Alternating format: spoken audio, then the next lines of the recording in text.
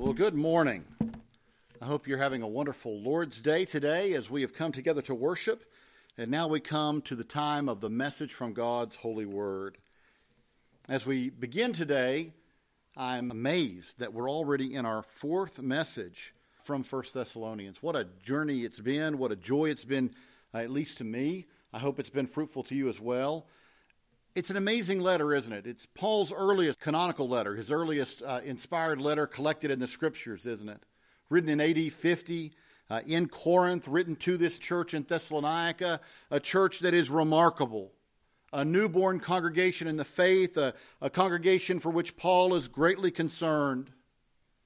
A letter, by the way, written within 20 years of Christ's life, ministry, death, resurrection, and ascension.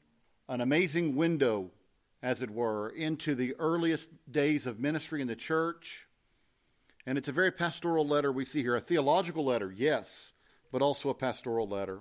So what have we looked at over the past few weeks? Well, we've looked at the historical background as seen in Acts of the Apostles. We've looked at the missional team with Paul and Silas and Timothy. We've looked at the city of Thessalonica, the larger context of the Macedonian mission and ministry. Last Sunday, we moved into something different, didn't we? We are in the same letter, of course, but we began to talk about Paul's motives for writing this letter, the purpose of the letter, knowing that Paul had been forced out of the city.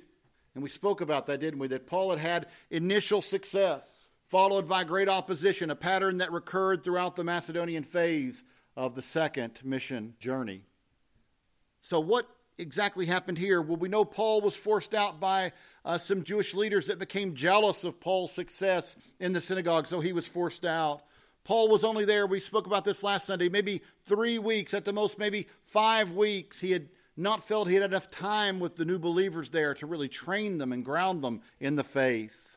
If elders were appointed, perhaps he didn't feel they were really seasoned enough or had been taught enough to stand in the day of testing, the day of persecution. So Paul is concerned. He goes to Berea.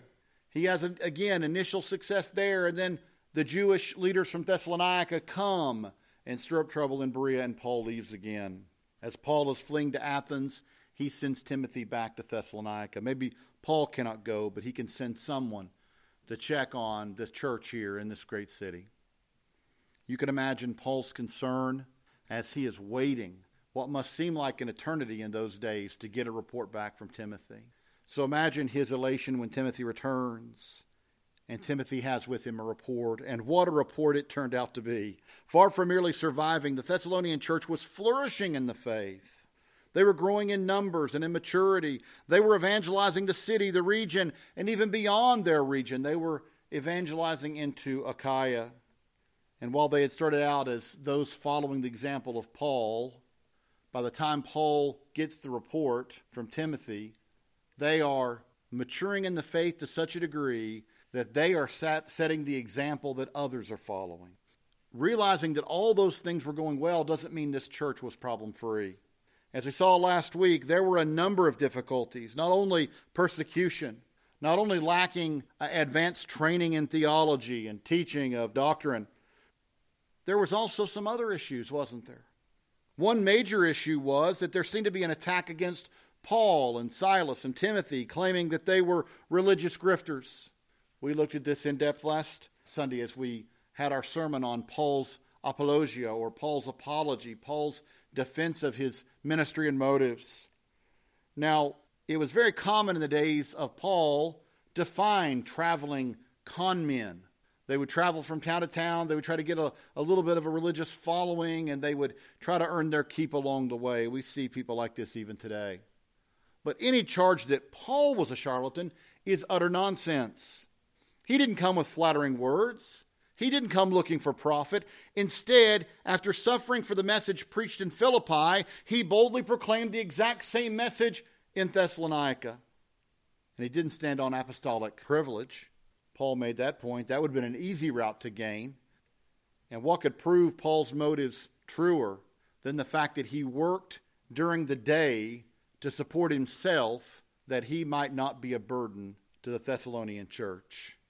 Brothers and sisters, what charlatan ever behaved like that? So as we approach today's text, I want you to keep all that in mind. All of that is the background. All of that is what's happening. All of that is the context we need to keep in our minds to understand as we move forward. And so let's get right into the Word of God. Hear now the word of the Lord. For this reason, we also thank God without ceasing, because when you received the word of God, which you heard from us, you welcomed it not as the word of men, but as it is in truth, the word of God, which also effectively works in you who believe. For you, brethren, became imitators of the churches of God which are in Judea in Christ Jesus. For you also suffered the same things from your own countrymen, just as they did from the Judeans, who killed both the Lord Jesus and their own prophets, and have persecuted us. And they do not please God, and are contrary to all men, forbidding us to speak to the Gentiles, that they may be saved. So as always to fill up the measure of their sins, but wrath has come upon them to the uttermost. Brothers and sisters, this morning as we think about this text, there are three primary points that need to be considered. First of all, a return to thanksgiving. A return to thanksgiving. We'll see this in Paul's approach to writing here. Second of all, a heritage of faithfulness. A heritage of faithfulness. And this is a heritage of faithfulness that Paul desires that the Thessalonians would see themselves as a part of. And thirdly and finally, the judgment of God. We want to see that Paul warns that the judgment of God is going to fall upon the enemies of God. And in fact, Paul says here, it already is. I pray that we will both see and understand these points as we come to consider God's holy and inerrant word. So beginning with the idea of a return to thanksgiving, as we return to the second chapter of this letter, we immediately see another offering of thanksgiving here in the 13th verse. As I mentioned in our very first sermon, as we began 1 Thessalonians, Peter O'Brien wrote an exhaustive book surveying Paul's introductory thanksgivings. And he concluded that in 1 Thessalonians, Paul is offering a single thanksgiving that spans from the first chapter to into the third chapter. Now, this approach would argue that what we looked at last Sunday, chapter 2, 1 through 12, is a digression, a temporary digression from that thanksgiving. But regardless of whether or not we accept O'Brien's proposal, and many do not, but regardless, you'd have to admit, this must be an incredible letter of thanksgiving. Well, it goes without saying that thanksgiving should always be a part of a faithful Christian life. Paul knew that. Paul calls for us to be a people of thanksgiving. As we come to a knowledge of what God has done by His grace in our lives, how could we not have a deep gratitude? And if we have gratitude, how can we not see that gratitude overflow into thanksgiving to God? How could it do anything but overflow into thanksgiving? In fact, we're later told in this exact same letter that we are to give thanks in everything, for such an attitude is part of what makes up the will of God in Christ Jesus for you. Christians must be a people of thanksgiving.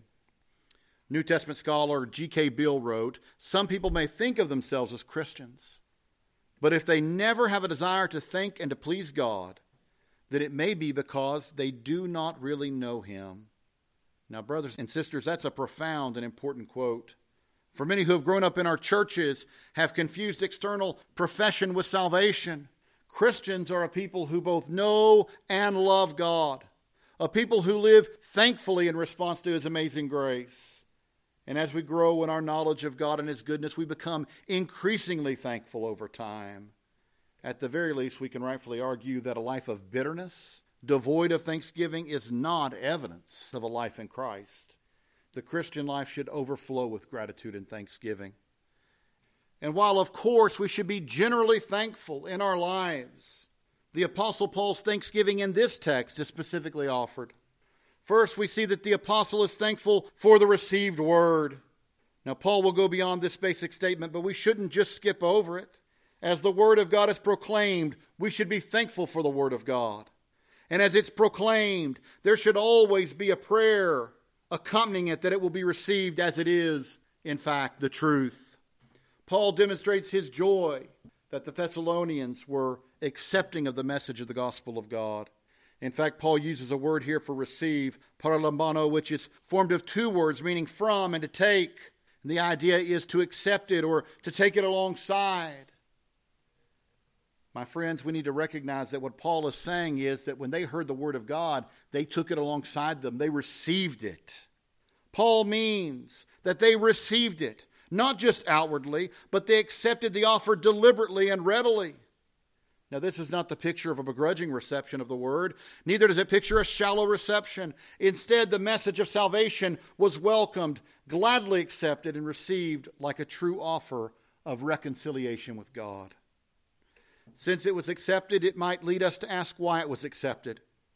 The answer to that question forms the second reason for Paul's thanksgiving. Paul is thankful for the recognized word. The Thessalonians didn't just receive the word, they recognized that it was not the word of man, but the word of the living God. My friends, this is no small deal, is it? We need to recognize that the word of God is being proclaimed in the gospel of Jesus Christ. The Thessalonians heard it and received it. And it might not have been difficult for them to recognize this because, listen, Paul tells us already that when the word of God was preached, it wasn't with mere words. Now, as we said before, Paul doesn't mean that they didn't preach through words, but what he means is the power didn't rest in our words. The power was made evident by the power of the word of God and the power of the Spirit of God moving amongst us. You all recognize that this was not the great and glorious speech of men, but this was inspired speech about the great and glorious God. Now, my friends, we have spoken before about the wisdom of man in the Greco-Roman world. We've seen many examples over the years of this. As we journeyed through 1 Corinthians, we dealt with this very subject. Corinth was a city that loved earthly wisdom. Now, it was an athletic city.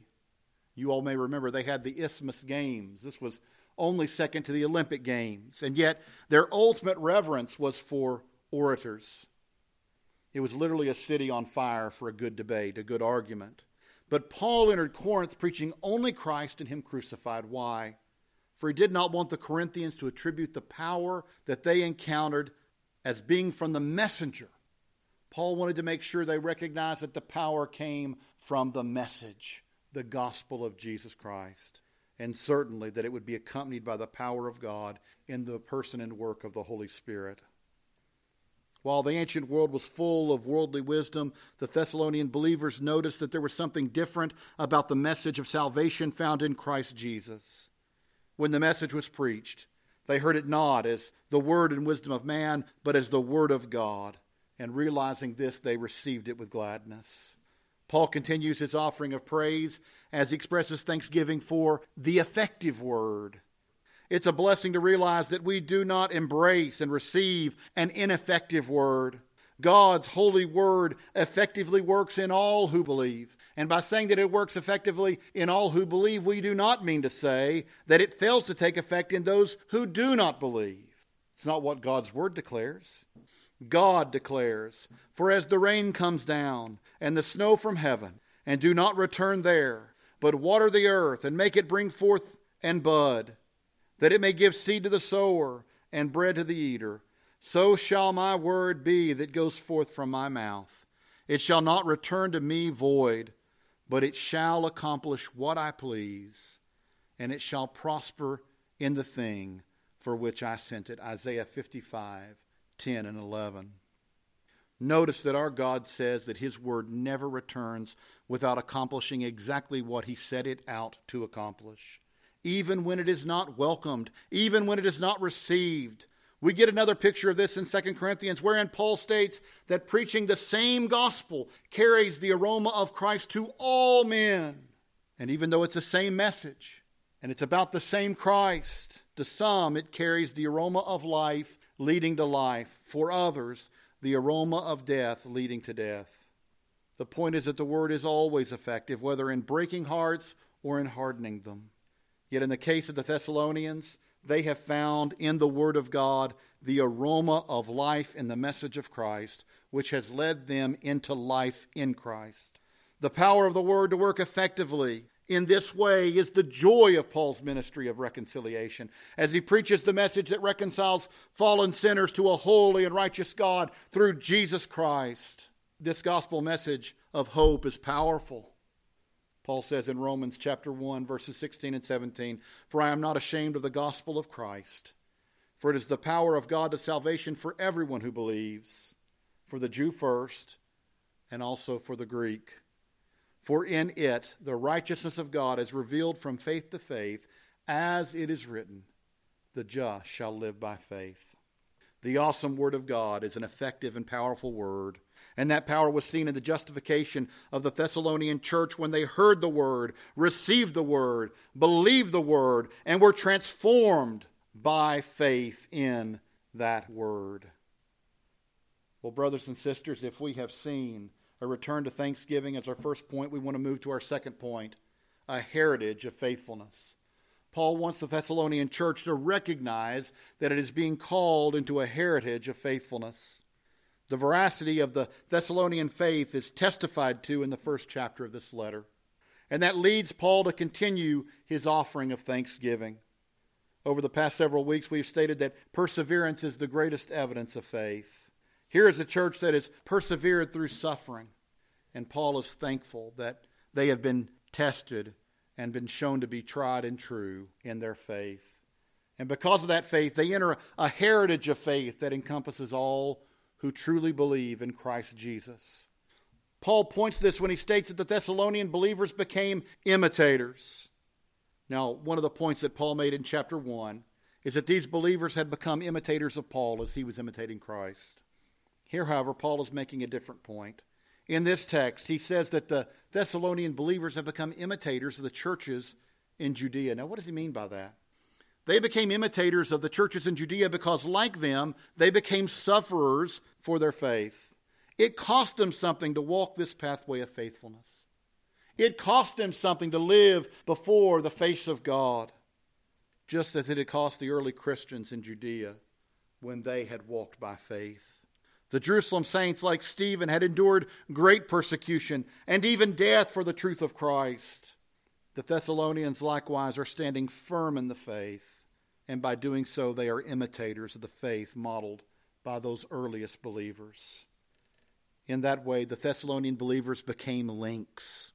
Now, this point is not drawn from the literal text, but the implication is there through the entirety of these verses. These believers have become more than mere imitators. They have become fellow links in the chain of the history of what God is accomplishing in His providence and sovereignty. For the people of God have always been persecuted, and often this persecution has been at the hands of their own people and leaders. One can imagine the question that the early church repeatedly faced. If Christ is the fulfillment of the Old Testament message, why are the Jewish leaders opposing it so strongly? Imagine Paul's response considering what he's arguing here. Believers are a part of a larger story of the faithfulness of the people of God in the face of persecution. One should not be surprised at the opposition of the Jewish leaders, for they have always opposed the prophets of God. Name a single prophet of God who was lovingly accepted. Generally, the messengers of God were persecuted and killed. Christ was also rejected. Christ was also persecuted. Christ was also killed. It is for this reason that it should shock no one that the church has been rejected and despised by the Jewish leaders. The opposition of Israel then should be seen in a new way. It does not signal that the Christian movement is wrong, but that it is a part of what God has always been doing over time. The Thessalonians are part of a larger story of those who are working within the plan of God, working within the will of God. They stand in continuity with the faithful who came before them. And therefore the Thessalonians should rejoice that they have faithfully received the word and have been formed into an indelible link in the faithful heritage of the people of God. Having seen a return of thanksgiving and having seen a heritage of faithfulness, we come now to the judgment of God. Of course, what we just said about Israel and its place, at least its leadership's place in opposing the work of God over time, it brings into focus a question about those who stand against the work of God. If the Thessalonians have come to know the blessings of God despite persecution, their persecutors shall surely come to know the curse of being at enmity with God. Brothers and sisters, this is no small point to be made. The Scriptures declare that man is naturally at enmity with God. Thus he bears the judgment that any rebel would bear when standing before a holy and righteous king and judge. Paul makes clear that the same Jewish leaders who oppose the church are also in opposition to God. To make this case, Paul presents a legal indictment against the Jewish oppressors. Paul is like a prosecutor who reads the indictment in a court of law. He lists 6 charges. First, they are guilty of killing Jesus. While Jesus was put to death under Roman authority, the Bible clearly assigns a level of responsibility to Israel.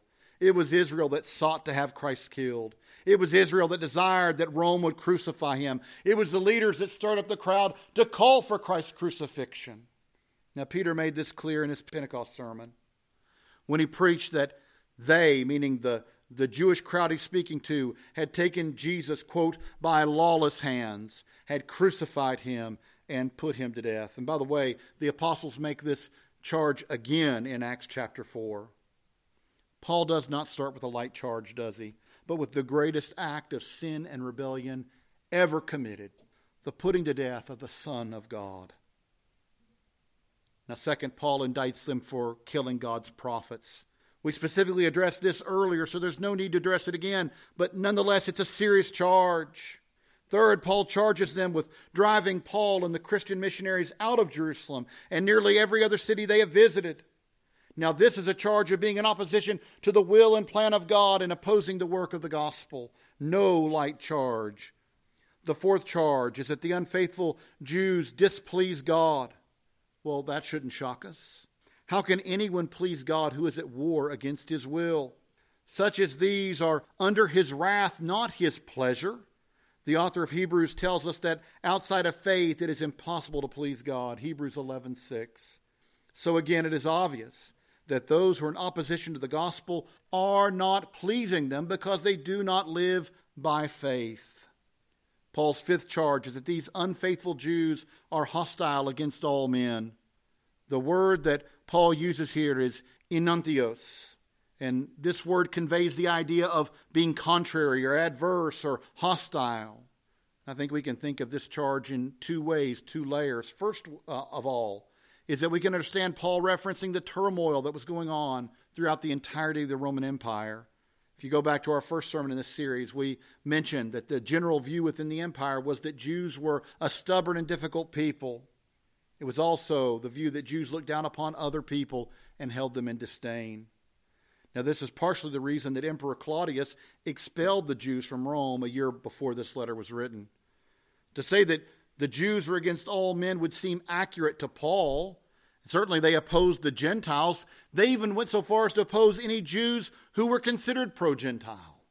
So again, to say they are against the nations or the Gentile world would seem to have been a fair charge in the days of Paul. The second way of understanding this term is related to our sixth charge. It was the Jews' a desire to inhibit the work of the gospel amongst the nations. Now, obviously, this is true of the non-Christian Jews who opposed the gospel work anyway, but particularly amongst the Gentiles. But there were even many Jewish believers who seemed to oppose the work of the gospel amongst the Gentiles if the Gentiles did not first become Jews. And so we see this hostility toward the nations. Unfaithful Israel could be said to be against and hostile to all men because they did not want salvation offered to the nations. One of the recurrent themes of biblical theology is Israel's rejection of God's call to bless the nations. Now, certainly the New Testament picture is clear. There is great opposition to Gentiles entering the church as Gentiles. And even after Peter says that it's clearly God's revealed will to do so, opposition amongst the Jewish believers persists. We see the judgment of God even clearer as we recognize that the presented charges demand a clear verdict. The opponents of God are without excuse. They stand in their guilt before a law that condemns them. And this is a key point that Paul makes in his letter to the Roman church. Romans 3:19, now we know that whatever the law says, it says to those who are under the law, that every mouth may be stopped and all the world may become guilty before God. The law stops every mouth because it demonstrates that man is unrighteous before God. These unfaithful Jews have violated the law in their rebellion against the person, work, and will of Christ, and thus they are without excuse, which means that they surely await a just wrath. Wrath is God's response to wickedness. He answers in his righteous wrath on sin. Here Paul says that the rebellion of the Jewish opponents is working always to fill up the full measure of their sin. Now, my friends, the idea of filling up or storing up wrath until a full measure is achieved is not new. In Genesis 15, Abraham is promised the land of Canaan, but his descendants will not possess it until when? The fourth generation. Now, why must that be? Because the iniquity of the Amorites is not yet complete. Genesis 15:16. In other words, they have not yet stockpiled the full measure of their guilt, their sin. And until that occurs, God is forbearing his judgment in his mercy. Jesus presented a similar warning to his opponents, didn't he? Matthew chapter 23, verses 31 and 32. Jesus warned the scribes and Pharisees, "Therefore you are witnesses against yourself, that you are sons of those who murdered the prophets. Fill up then the measure of your father's guilt." Clearly, this is a warning presented to the enemies of Christ in his own lifetime. The leaders of the people are perpetuating the rebellion of their fathers against God and his anointed messengers. They are warned that they are nearing a point of filling that guilt up, thus judgment will fall. What is warned in Matthew's gospel has come to pass in the days of Paul. The apostle does not say that wrath is coming, but that it has come. Judgment has come on unfaithful Israel. What does Paul mean by this? Well, simply put, that the warning of filling up guilt has now come along with judgment. Now, Paul may have interpreted the events of his day. There was a 3-year famine in this time period in Jerusalem that Paul even raised aid to support the churches. In 48, there was a massive uprising in Jerusalem, which was put down in a slaughter by Rome. Just 6 months before this letter is even written, Claudius, the emperor, has expelled Jews from Rome, birthing pains of a coming judgment. What did Paul know about the coming judgment that will fall on Jerusalem very shortly? We can only guess. But we do know that Jesus warned the apostles that such a judgment was coming. Maybe he told Paul as well. If nothing else, Paul certainly knew there was another type of judgment already upon his kinsmen. He speaks of it in Romans chapter 11. Paul mentions that most of Israel is hardened against the gospel of Christ. Again, this would be in line with the words of Christ, who applied the judgment warning of Isaiah 29 to his own generation. Because Israel had opposed the gospel, just as they had consistently opposed God's will, their hearts had been hardened. Now I need to make one final point on this section of the text. Many scholars have had great difficulty with this passage. It's amazing when you read it, but it's true. Even men that are generally very orthodox have some problems with this passage. F.F. Bruce is among them. Bruce wrote this of this passage. Paul certainly did not believe in AD 57 that irrevocable retribution had overtaken the Jewish people. What had come on them, he said, was a partial and temporary hardening, which was but the prelude in a mysterious purpose of God to the ultimate salvation of all Israel. Unless he changed his mind radically on the subject in the interval of 7 years between the writing of 1 Thessalonians and of Romans, it is difficult to make him responsible for the viewpoint expressed here. Now, that's a common viewpoint of scholars, isn't it? To be skeptical of the authenticity or accuracy of the Word of God. It was shocking to me to see Bruce say that, F.F. Bruce say that. Paul wrote this text. It doesn't even seem that hard to reconcile, to be honest with you. I'm not quite sure why people of Bruce's caliber have trouble with this. I want to offer a harmonizing note here. Bruce notes the optimism of the Apostle Paul towards Israel's ultimate future in Romans chapter 11. And he finds it, in fact, because it's so hopeful, he finds it hard to harmonize with this text. But most scholars have difficulty with Romans chapter 11 because they say Paul's statement of this future hope of Israel seems to be so divergent from what he said from chapters 9 until that point, which all seem to be about the judgment of God. And in fact, the statements of Romans 9 and 10 seem to line up very much with what Paul writes here in 1 Thessalonians. We want to think about the overview of it. Paul has been talking about this amazing heights of glory in Romans chapter 8. And then suddenly transitions to Romans 9:1, where he says he has a great sorrow and continual grief of heart. Why? Because the judgment of God has fallen upon his kinsmen according to the flesh, which is to say Israel.